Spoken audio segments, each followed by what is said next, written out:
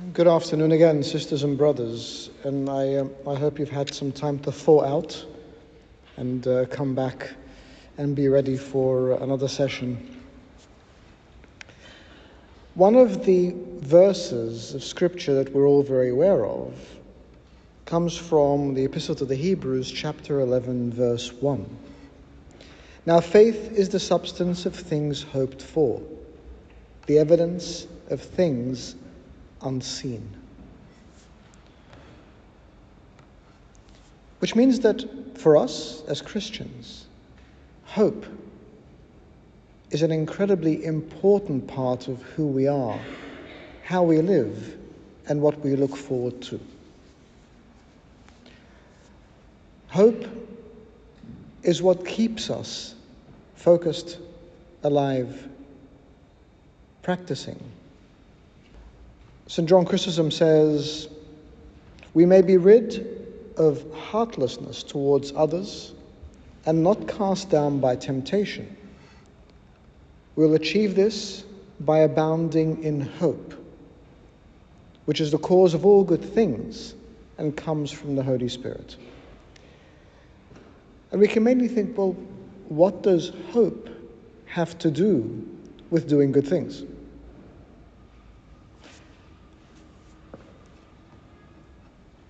If I give you a very practical example, unlike His grace, I am sure, my study becomes an incredible mess sometimes. And if I go through one of my inspirational periods where I tidy up my study, I have a hope that it will continue to be tidy. And so every time I walk in, I will make sure that if I empty a bag or put a book down, I will put it in the right place, with the hope that I can keep it that way. And yet, when habit outdoes my desire to keep it tidy, and it gradually becomes untidy again, I look around me and think, well, what's the point? So things start to go anywhere until I get the next resurgence that allows me to tidy it up. And our lives are very similar. Within our Coptic Orthodox Church, within Orthodoxy generally, there is the sacrament of confession and repentance, which means that at regular interviews, a person will go, sit with a confession father, and confess. It is not just about saying what we've done, and that's why it is called repentance and confession. It is about having a mindset that I don't want to go back to it. And so we will deliberate, we will think, we will reflect, we'll sit with our confession fathers. And I remember very clearly, coming out of the first confession I ever did, I probably was towards the end of my teens, my first proper confession. I mean, it wasn't about annoying my sister or not doing my homework. This was a confession where I spoke as a young man or an older adolescent, and I really reflected on my life and what I wanted to do better and what I wanted to stop doing. And I remember that day walking out feeling almost weightless. I felt like I floated out of that room. I felt like the burdens of sin and the burdens of the challenges to faith and the burdens generally that befall us, in day-to-day life had been relieved. And I was able to walk out. And that gave me hope that I could live a life of holiness, which probably lasted for at least a week, until I got back to the same pattern, until my next confession. And that is why confession is there. When we talk about confession, we talk about the Eucharist. These are gifts from God. These are sacraments left because He knows our brokenness and He knows our need for rejuvenation, and He knows our need to be accompanied along a journey. And so hope is core to us as Christians because it says to us that regardless of what we have done, who we have become, regardless of any of that, we can still be holy and sacred and blessed if we but leave those things behind and hold on to our Lord. So the hope comes from Him. We speak as Christians about the hope of the resurrection. That in His act of resurrection, we now have hope in the resurrection of the body. That means that when this life comes to an end, we look forward to a greater life. A life from which sorrow and groaning have fled away. A life in which there is no longer temptation or weakness or brokenness. And we are able to live with that. Like my newly arranged study, we start to put things in their right place and realize there is hope for that order to remain. Unlike my practice, when things start to go out of place, with an act of repentance and confession, I'm able to very quickly tidy up the little mess and have hope again that I can keep things the way they are.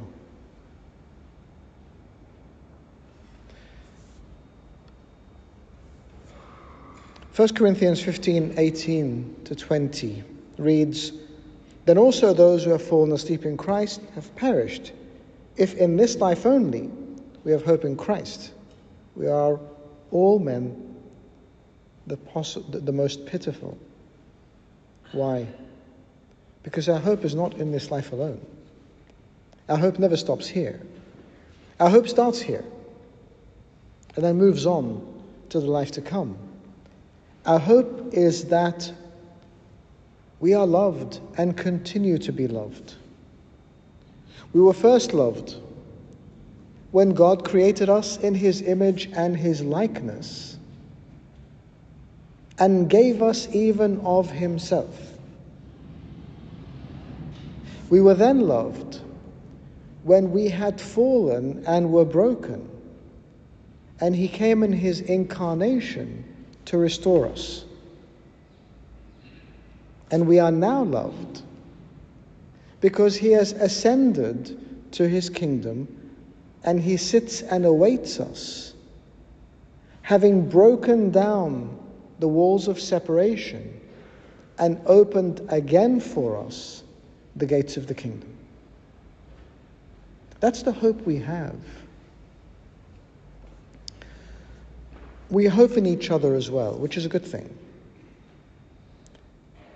I don't want this to sound too dire, but sometimes we let each other down. I have let people down. I've been let down by people. It is the nature of humankind. And in that, we sometimes lose hope in all, including in God. And that's why if we want to focus on the hope that comes from Him, then we need to be conduits of that hope to others as well. We are gathered in this place because we believe that there is something in the message of Christ. If we become obstacles to people's hope, then we become obstacles sometimes to them experiencing the love of God. And that's something we need to really hold on to.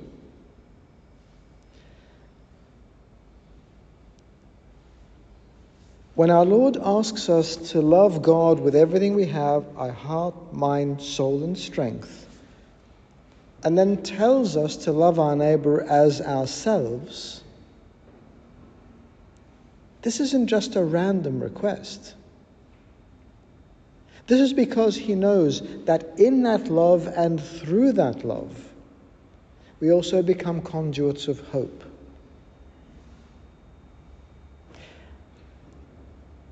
It breaks my heart every time I hear someone say to me, I just don't want to come to church anymore, I don't want to experience church anymore, I don't want to deal with Christians because I have been let down by people. Someone has betrayed my trust. They said they would be loving and forgiving and accepting, and I've been abandoned. And in whatever manifestation, in whatever way, when people feel that in our lives because of us, then we become an obstacle to them experiencing hope in Him. So no matter how much He stands there with arms outstretched saying, "Come to me so I can give you hope," the response is, but this person's in the way. Because when I'm looking, I don't see you, I see him, I see her. And so therefore we become an obstacle.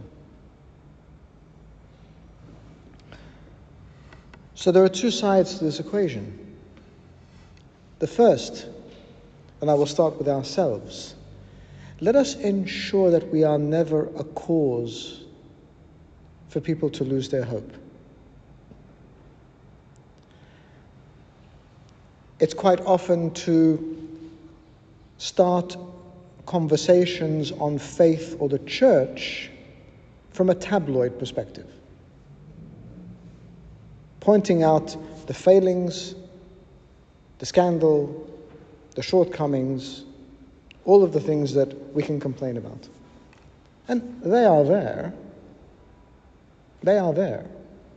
And because of our humanity, we become part of that as clergy, as laity, as people in the church. We become part of that failed image of the church. So let us be better about our conversations. I don't mean be delusional. I don't mean deny reality. But I'm saying that before we criticize, let us give faith. Let us give thanks. In the Coptic Orthodox Church, those of you who have attended services, you will know that every service starts with the prayer of thanksgiving. And that's a lesson to us, to start everything in our lives with thanksgiving. Funeral service, requiem service, services of commemoration, services in the greatest hardship, they start with thanksgiving. Let us give thanks on every occasion, in every condition, and for all things.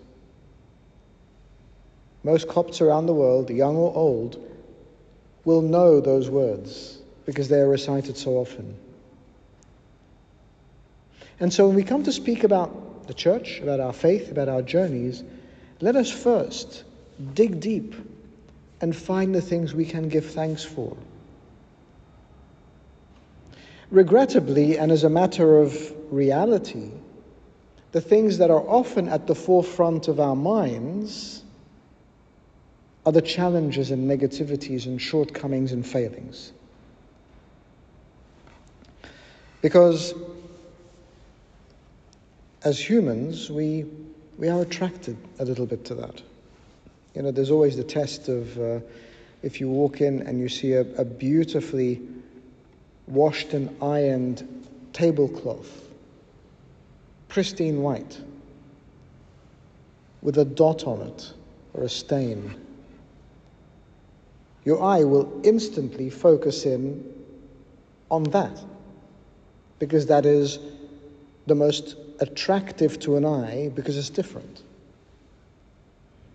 And I just hope that when we look at our church, as in the church, the capital C, globally, fellow Christian sisters and brothers, those around us, our families, our communities, our parishes. Let's zoom out a little bit. Let's not focus on the stain or the multiple stains, but let's zoom out and look at the bigger picture. This church that might be restrictive and exclusive and become a stumbling block, surely has also done good things. The person I know, my fellow Christian, who I may see as hypocritical or ungracious or unkind, surely must have done good things. If our Lord Jesus Christ can see goodness in the Samaritan woman, in the man born blind, in the tax collector, in the leper, in the woman caught in the act, and the examples go on and on and on. Even his own disciples, in Philip, who forgets who he is, in Peter, who denies him, or in Judas, who betrays him. If our Lord Jesus Christ is able to see goodness in all that, that is what gave people hope. And the problem with Judas is not that he betrayed Christ. That is a problem. The problem was that he lost hope in redemption, in coming back. And so the hope we have in our own redemption that comes from him, because he has opened the doors now, we should not take away from others. Because that hope is the hope that works in our lives. And so first and foremost, we should not be an obstacle. Secondly, let us be a vehicle of hope. Let us be the voice of hope in people's lives. Let us share hope. We must have a good news story to share, in our own lives or in the lives of others. Genuine, don't make things up. Don't lie about things. Don't make things prettier than they really are. But surely we can dig deep and find good things to share. And becoming that conduit of hope, we can then be good stewards of our Lord Jesus Christ. Point to him. When he says, "Come to me and I will give you hope," point to him and say, "That's where I found my hope. That's where I lived my hope. That's where I experienced hope. Come and taste, come and see." That is our role as Christians. Once we experience, we share with love, with genuineness. Once we experience and we taste, we share. You know, when you've gone to a good restaurant or seen a good film or experienced a good holiday, most often than not, you will come back and share that with a friend, unless you want to keep an exclusive location. It's a different issue. Where you say, "Look, come and see, come and taste. Look what I experienced. And because of my love for you, I want you to experience it. This is the hope I have experienced." Look to him. Look at his outstretched arms. Look at his welcoming heart. Look at his forgiveness. And live in that hope. You know, when we look at the life of our Lord Jesus Christ himself with his disciples, we see him presenting that hope time and time and time again. One of the first instances was when he preached from a boat that he had told them to push out a little bit from the shore. And then he said, go out into the deep. It was his gift to them. You've given me your boat. I'm going to do 3 things. I'm going to repay your kindness by giving you fish you didn't even think you could catch at a time of day that you probably could not have caught them.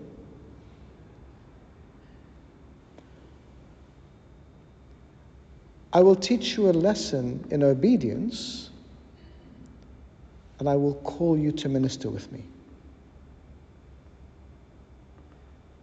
And so in that act, he gave them hope. The first was hope in catching the fish they hadn't caught the night before. We sometimes read that passage lightly. We have toiled all night and caught nothing. That meant they had no money for the day. They had no food for the day. This wasn't just, we went out for a social event and tried to catch some fish and didn't catch any. This was their livelihood. If they came back with no fish, they would have nothing to eat in their own homes or sell. And so when he took them out, he gave them hope, because they probably felt a little hopeless at that time. How do we provide for our families? What do we do now? Secondly, he gave them hope in obedience. We really don't like that word these days. It's not a word that sits well with us, because it is a word that is countercultural.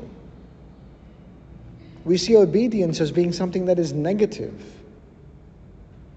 something that takes away your individuality, something that makes you just a follower and not a leader. That's not true at all. If I am obeying my shepherd, I am then enabled to do what he calls me to do. So he gave them hope in obedience. St. Peter says, we have toiled all night and caught nothing. Nevertheless, at your word. So, yes, I will obey. And the nevertheless shows hope. Now, there may have been an element of, I know this is going to do nothing, but I just need to be polite to this man who just spoke some very wise words. But I wonder if they would have gone to all the trouble. Don't forget, they were washing their nets. And anyone who's seen a fishing trawler knows this is a huge thing to do. When you bring your boat in, when you've washed your boat and you've washed your nets, to then go out and throw them back into the sea is not something you're going to do lightly. But something must have sparked, so that there was the slightest hope that if you spoke so beautifully, if you have moved our hearts in this way, then maybe there is just something in what you're saying. Of course, as time went on, they learned over and over and over again that they could respect and rely on what our Lord said. But this was the very first encounter. And so there was hope in that obedience, because again, they hadn't caught anything, they couldn't sell anything, they had nothing to show for a night's work. But then there was satisfaction in that hope. Because they caught fish more than they had ever caught before. They called other boats to come and help them. They had seen something that was virtually impossible. This is not the time of day to fish. Otherwise, why would we work through the night? Let's just fish during the day. It shouldn't work. It shouldn't happen. And yet it did. And their hope was satisfied. Satisfied with the beauty of what they had experienced. And the third hope is, come follow me. You know, you were born as grandsons and sons of fishermen. Your life is that you will continue to be fishermen. But I'm going to call you to something that is more, that is better. You think, well, but that's all I know. Why would I think of anything else? Why would I do anything else? Come with me. Follow me. The hope I am giving you is you can be something completely different. And our Lord says that to us. God says that to us. Follow me and I can change your life. If you're not happy, if you're not satisfied, maybe you are happy and satisfied, but you want something different. Follow me. As long as you follow me, then I can give you what is good for you. Remember last session I was talking about this irritating fact that it says, seek and you will find, ask and it will be given. Now, I'm sure on that morning, if they were praying men, they would have prayed for fish. And they sort of got fish. But what they got more than fish was to follow him as disciples. Now, that wasn't on the cards. They didn't expect that. Yet they got it. And it was the best thing for them. It gave them hope not only to be and do something different, but to be part of what was to become a movement and a faith and a message of life to the world, where this obstinate fisherman who not only went against what our Lord said on several occasions, but then denied him, on the day of Pentecost, moved by the Holy Spirit, becomes a source for 3,000 people to come to the faith. Becomes the voice of hope that these people who had come to celebrate an important Jewish feast suddenly said, actually there's more. There is more we want, and there is more we are promised. And he speaks of the hope of the resurrection and the hope of a life to come. Hope of life. Life beyond what they were seeking and what they were finding. And so when our Lord says that he is the source of hope, then we must believe that and follow it with confidence, with genuine confidence. Not just pacifying ourselves or using it as a last-ditch effort, not just because there is nothing more to do. You know, how often have you heard that? Yeah, we'll pray because there's nothing else to do. Rather than using prayer as a starting point.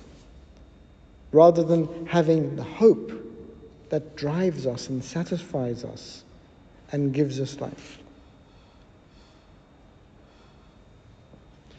And so, as we conclude,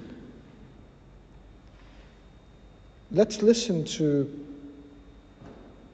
the words of Desert Fathers, who, when asked, "How are you never discouraged?"